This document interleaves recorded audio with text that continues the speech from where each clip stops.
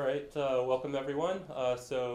Today I'm excited to introduce Vince D'Angelo. He's an electrical engineer and program manager at SRC. He has a lot of very interesting background, including directing the Science Technology Educational Leadership Rotational Program. Yep. Stellar, right? Stellar, yep. And also is directing, lead systems engineer on a counter drone program for the U.S. Army. So we're excited to have him come talk to us today. Thanks. Thank you for having me. So this past holiday season, somebody decided that it was going to be a great idea to get my 8-year-old son one of these little helicopter toys, right? You know, a little remote control helicopter.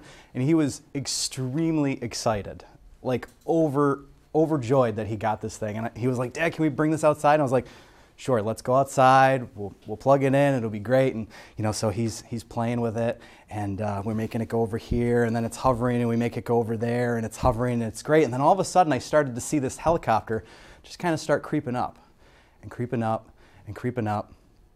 And I said, "Charlie, you got to bring it down. You got to bring it down. You got to bring it down." And he's like, I can't, Dad." And so I grabbed it. I'm like, "It's not working." And it just kept on going. It just kept on going. And then we watched it go over our house, and then we watched it go over the neighbor's house, and then it just left. And his joy just went to pure deflation. It was just so sad to see that look on my son.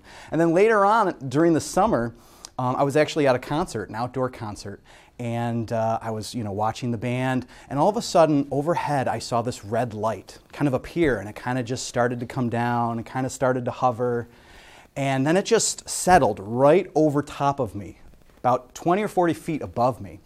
And I don't know whether this drone was trying to take pictures for the news or whatever, or maybe they were trying to record this concert, illegally or something like that.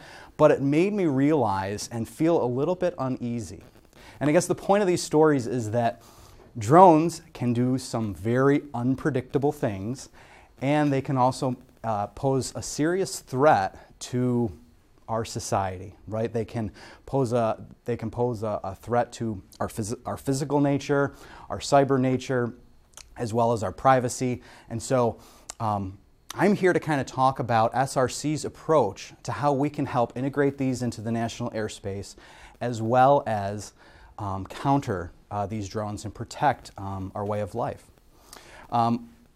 Like you said, my name is Vince D'Angelo, and I've been with SRC for over 10 years now as a systems engineer, and dealing primarily in radar and systems design. And now I'm currently taking on a lead systems engineering role on this Silent Archer program that we're developing for the Army. And I'm here to talk a little bit about that particular program, some of the threats, how do we identify these threats, what are some of the missions, what are some of the trade spaces, and how do you actually counter some of these things. And a short disclaimer that some of the information is sensitive. And so I can't go into a deep technical dive on any of the techniques that we have, but I will try and answer any of the questions that you have as far as I can take them. So with that, I will get started. So let's define the UAS airspace, right? This unmanned aerial system. We've all heard about them. They're everywhere. You can go to Walmart and get one for $100. And they can be used for some incredible things, right? Like if you have a bridge that you need to be inspected, you can take a drone and fly a camera up there and go someplace that a human would be either expensive to go to or dangerous to go to. Drones are very, very capable and are great assets for us. You can use them in agriculture to evaluate crops, take samples of particular crops, determine what needs more fertilizer, determine what needs more water, and things like that. You can use them for security measures, right? At a local fair, we were using drones to help evaluate traffic patterns and identify different parking spots. And so drones are being integrated into our daily lives more and more and more. But with anything, right, people can use the technology to do some bad things, right? And so they're being being used on the battlefront. They're being used in terrorist operations and things like that, reconnaissance, targeting, attacking. And the Silent Archer product is designed to help counter that and to help identify those threats and protect. So we've got this UAS threat. Okay, so what are some of the challenges that these threats pose? What makes them so difficult to counter or even identify, right? And the first thing is that they're available and capable, right? Like I had already mentioned, you can go to Walmart and you can buy these things. You can get them right off of Amazon, and they're inexpensive, they're readily available, they're getting more and more robust all the time, right? Hobbyists have been using remote control aircraft for a while now, but the technology has finally gotten to the point where they're mainstream and very popular and very capable. They're improving, they're easy to fly, the control mechanisms in there are very easy and capable. Detectability, right? Often these things are very small. You can get little drones that fit in the palm of your hand, and so being able to properly detect those with something is a very, very difficult and challenging problem. Clutter and discrimination, right? So from a radar perspective, you are getting clutter on any energy that you're sending back, and you need to filter out that energy and pick out just the targets that of interest to you. And how do you discriminate those particular targets, right? One of the big challenges that we have are discriminating from these particular drones or UAS from other small targets like birds or flocks of birds, or even clutter, clouds, things like that. So how do you properly discriminate? They act the same way, they look the same way. How do you discriminate from them? Blockage, right? Especially in an urban environment, you're talking about drones that can fly around buildings, that can take a low profile, and so you're not able to get visibility on them, so they kind of, no pun intended, fly under the radar, basically. And so that limits the operational timeline, right? You have very little time to react once you do notice something. And that's a critical feature of these. Identification, right? So if you've tracked something, you know something's out there, how do you actually tell what type of UAS it is? Many of them use very common data links. They use a lot of the same architectures, a lot of the same things. And so identifying friend or foe can be very, very difficult. Determining an intent as well, right? Like, is this, Joe out at his garage flying something, or is this somebody that's really intending to do something harmful to somebody? And then how do you actually mitigate and defeat this thing, right? Like, you don't, it has to be very cost effective. You have to be very certain. You have to avoid collateral damage. What is the best way to remove this threat from the airspace? And so all of these are what makes UASs very challenging. So what do our customers need? What type of mission do they need? Right, so I kind of bin it into two different things. You need mobile applications and you need fixed applications, okay? And so from a mobile perspective, you have patrols that are going out and securing facilities, they're convoys, they're moving. They're under attack from these particular threats. And so you need an application that is mobile in nature. You also need an application that is fixed in nature, right? So you want to protect a particular operating base.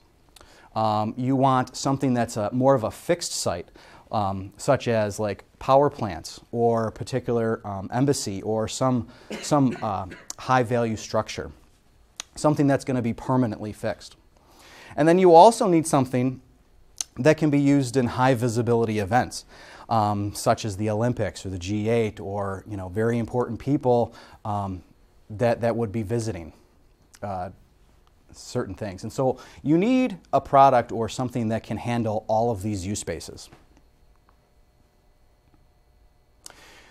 So how do we actually try and counter these things, right? We kind of went through some of the, yes?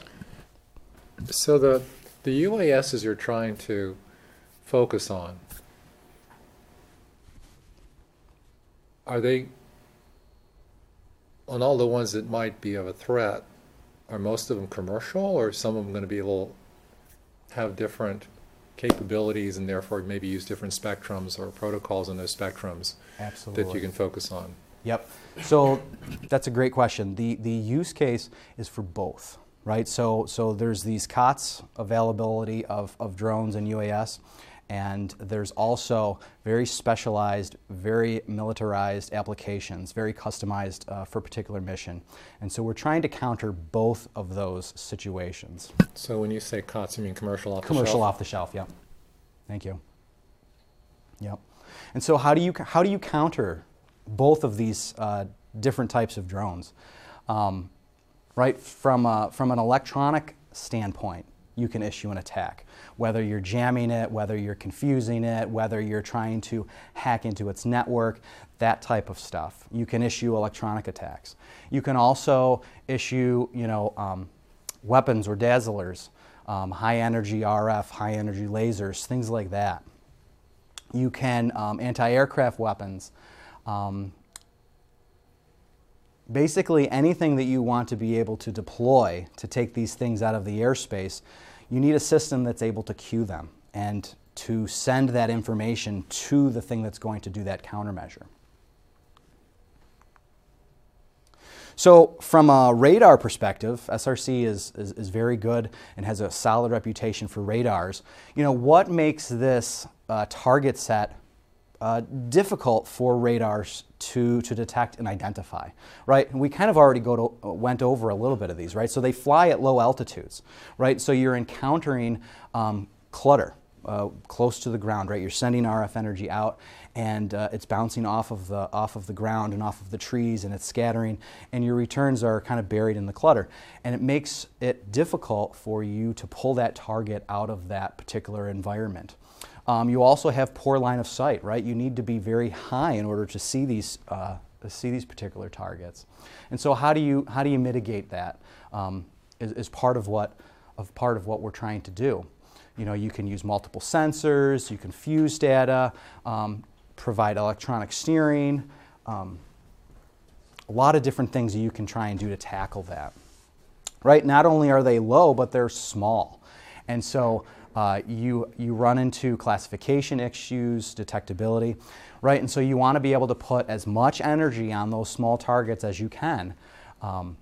And you want to use a lot of expansive data sets, right? The more data that you get, the more data that you collect, the more data that you can analyze and really get a good feel for this particular target. They're flying at low speed. So radars use what's called Doppler processing, right, to evaluate direction and how targets are moving and how fast they're moving and what direction they're moving. And you need pretty good Doppler resolution and different classification algorithms to do that. Target density and maneuverability, right? There's the potential to have more than one target. There's the potential to have target plus clutter. And how do you handle the processing of all those individual targets and really pick out which tracks are important? SRC actually makes a radar, we call it the L-STAR radar for counter UAS, and it does all of those things. It handles targets that are slow moving, tracks and detections right in this sweet spot of where drones operate. And so we've actually been using the L-STAR radar for up to almost 10 years now, proving this out. And it's one of the staples of SRC. So outside of the radar, what else can you use, right? And so you might think, well, we can use a camera to actually visualize these things, right? And so you can have an electro-optical or an infrared camera, and you can try and get eyes on it, right? Some actual visual confirmation of this target before you try and engage it. What are some of the challenges to that, right? Range limitations, for one, right? You can only see so far with a camera. Atmospheric conditions, right? Say it's foggy, say it's rainy. Then you're kind of operating blind with a camera. It degrades your performance. Video tracking, right? So some of the work needs to be done to actually track a particular target in actual video and differentiate that from other targets and actually slew the camera and track it. And then finally, identification, right? Like that classic classification, discrimination problem. How do you tell whether this tiny little dot far off is an actual threat, is an actual drone? And so there are some challenges to using exclusively this camera. Well, how about listening to the spectrum, right? So these things have to be controlled from somewhere. Couldn't you just kind of like listen to the spectrum and figure out, you know, if there's a drone in the area? And you also have some challenges to this, right? A line of sight as well. You need some pretty good line of sight to be able to discriminate these communication links, to identify these communication links. One of the problems that drones pose is that they're constantly being updated. And so there's new software releases, there's new control releases, there's new communication releases on a very regular basis, which makes them very difficult to counter from this EW perspective. And then you also have the spectrum density, right? This control link is not the only thing that's being transmitted out there. There's tons of other electronic signals bouncing all around, and how do you tell whether or not this electronic signal is really a drone communication link? So I kind of want to walk you through a scenario here. So say you've got a bad guy and he launches something for surveillance purposes. He wants to kind of see what's on the other side of the hill. He wants to see what's going on, right? So he's controlling that guy. He's got that bird in the sky and, oh man, I'm going to get them. Well, you can use a radar to try and get some energy on that and detect that particular target. And so the radar identifies it. It's got some detections. It's going to start to track that target, and it's going to try and identify that target as something that's real and actually in the sky. It's going to then cue this camera. So it can then say, hey, camera, slew to this location, and I want you to get some actual visibility on this particular target before we try and do something. And so the camera will then slew to that target, zoom in, and the operator can actually confirm that there is actually something in the sky. Then the operator can then having the complete air picture, having complete knowledge of what's in the sky and solid confirmation, can then deploy an electronic counterattack, right? And so from an electronic warfare piece, you have a communication link that we have a directional finding unit that will actually issue a line of bearing for that particular thing, giving additional confirmation that there is a target in this direction and here is its controller. And so from an electronic standpoint, we can then do what we need to do to electronically disrupt that communication link, to electronically confuse it, to do whatever we can do to take that link down and to take that drone out of the sky. And so from a perspective of the Silent Archer product, right, it takes a problem and a threat and it applies a system approach to it. There's no one solution, there's no one silver bullet, if you will, that's going to be able to counter this. It's going to take fusing all of this information using multiple subsystems to accomplish the mission. And it leverages a lot of off-the-shelf subsystems that already currently exist. And so we kind of walked through a lot of these already. From the radar, gives you early warning of the UAS and its position, and it cues the other sensors. The EW component, right, so it's identifying the signals and disrupts the communication link. The camera, the infrared system, will actually narrow its focus and give you an additional different piece of confirmation. The directional finding unit will give you additional line of bearing for where that controller is, for where that UAV is. And the architecture is very flexible, right? So you can add additional sensors. As new radars come out or new technologies come out, you can add acoustic for short range. You can add on-the-move capability for the radar. You can add all of these different things into the system of systems approach to help improve your performance. So SRC has actually been in the news recently. We recently won a $65 million contract with the Army to deliver these systems for them and deploy them overseas. And it's been very wild ride for us. It's been a very, very good ride for us, but a wild one nonetheless. And we're getting some great follow-on work with this as well. And I can tell you that this problem threat is not going to go away. It's just going to continue to stay here, and it's definitely going to stick around. So does anyone have any questions on that? I kind of flew through that, but any questions? Yes? Is there any moves afoot to make the deployable package set smaller? Absolutely. Yep. Yeah, we're constantly evaluating, size, weight, and power, along with cost, and trying to bring all of this technology into a much smaller package. And as the technology improves, that's going to happen for sure. Yep. Are there advantages to triangulation with several systems, or is just one sufficient? Well, the more sensors you have out there, the better the accuracy is going to be, because you're going to get more hits on that target, you're going to get more confirmation, and you're able to fuse that data together to get better insight and accuracy for where that is. So yes. Yeah.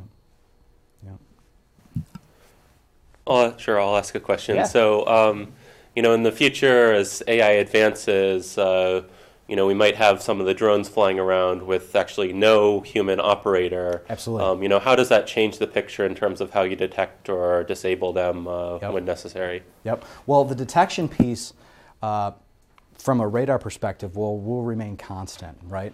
But you will have to come up with additional ways to counter that.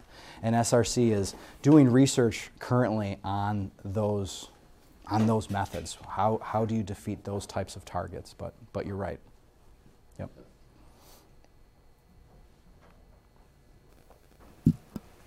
Right, I'll ask one more. Yeah, please do. One more question. At some of the security conferences recently, there's been a lot of work on confusing deep learning algorithms, and so you'll have, people who take a stop sign and add a couple stickers, and all of a sudden, the deep learning algorithm, instead of interpreting this as a stop sign, now interprets it as a speed limit 75 mile per hour Right. sign. To what extent is that a risk, or similar types of attacks a risk in this setting? And are you allowed to say anything about what you're doing? I was going to say, I don't know if I can go into detail about that, but I will say that is part of the threat, is that they are trying to disguise, manipulate the detection means. So that is something that we're having to put in, absolutely, countermeasures to kind of counter their countermeasures, if you will. Yep. I know, I apologize I can't go into detail, but it is very sensitive. Any other questions? All right, let's thank Vince. Thank you.